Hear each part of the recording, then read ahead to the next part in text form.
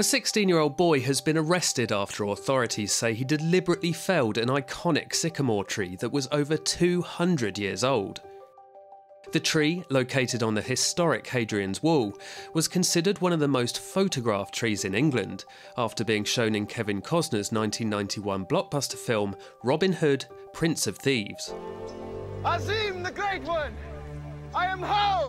Police, who called the felling a deliberate act of vandalism, said the boy remains in police custody and is assisting officers with their inquiries.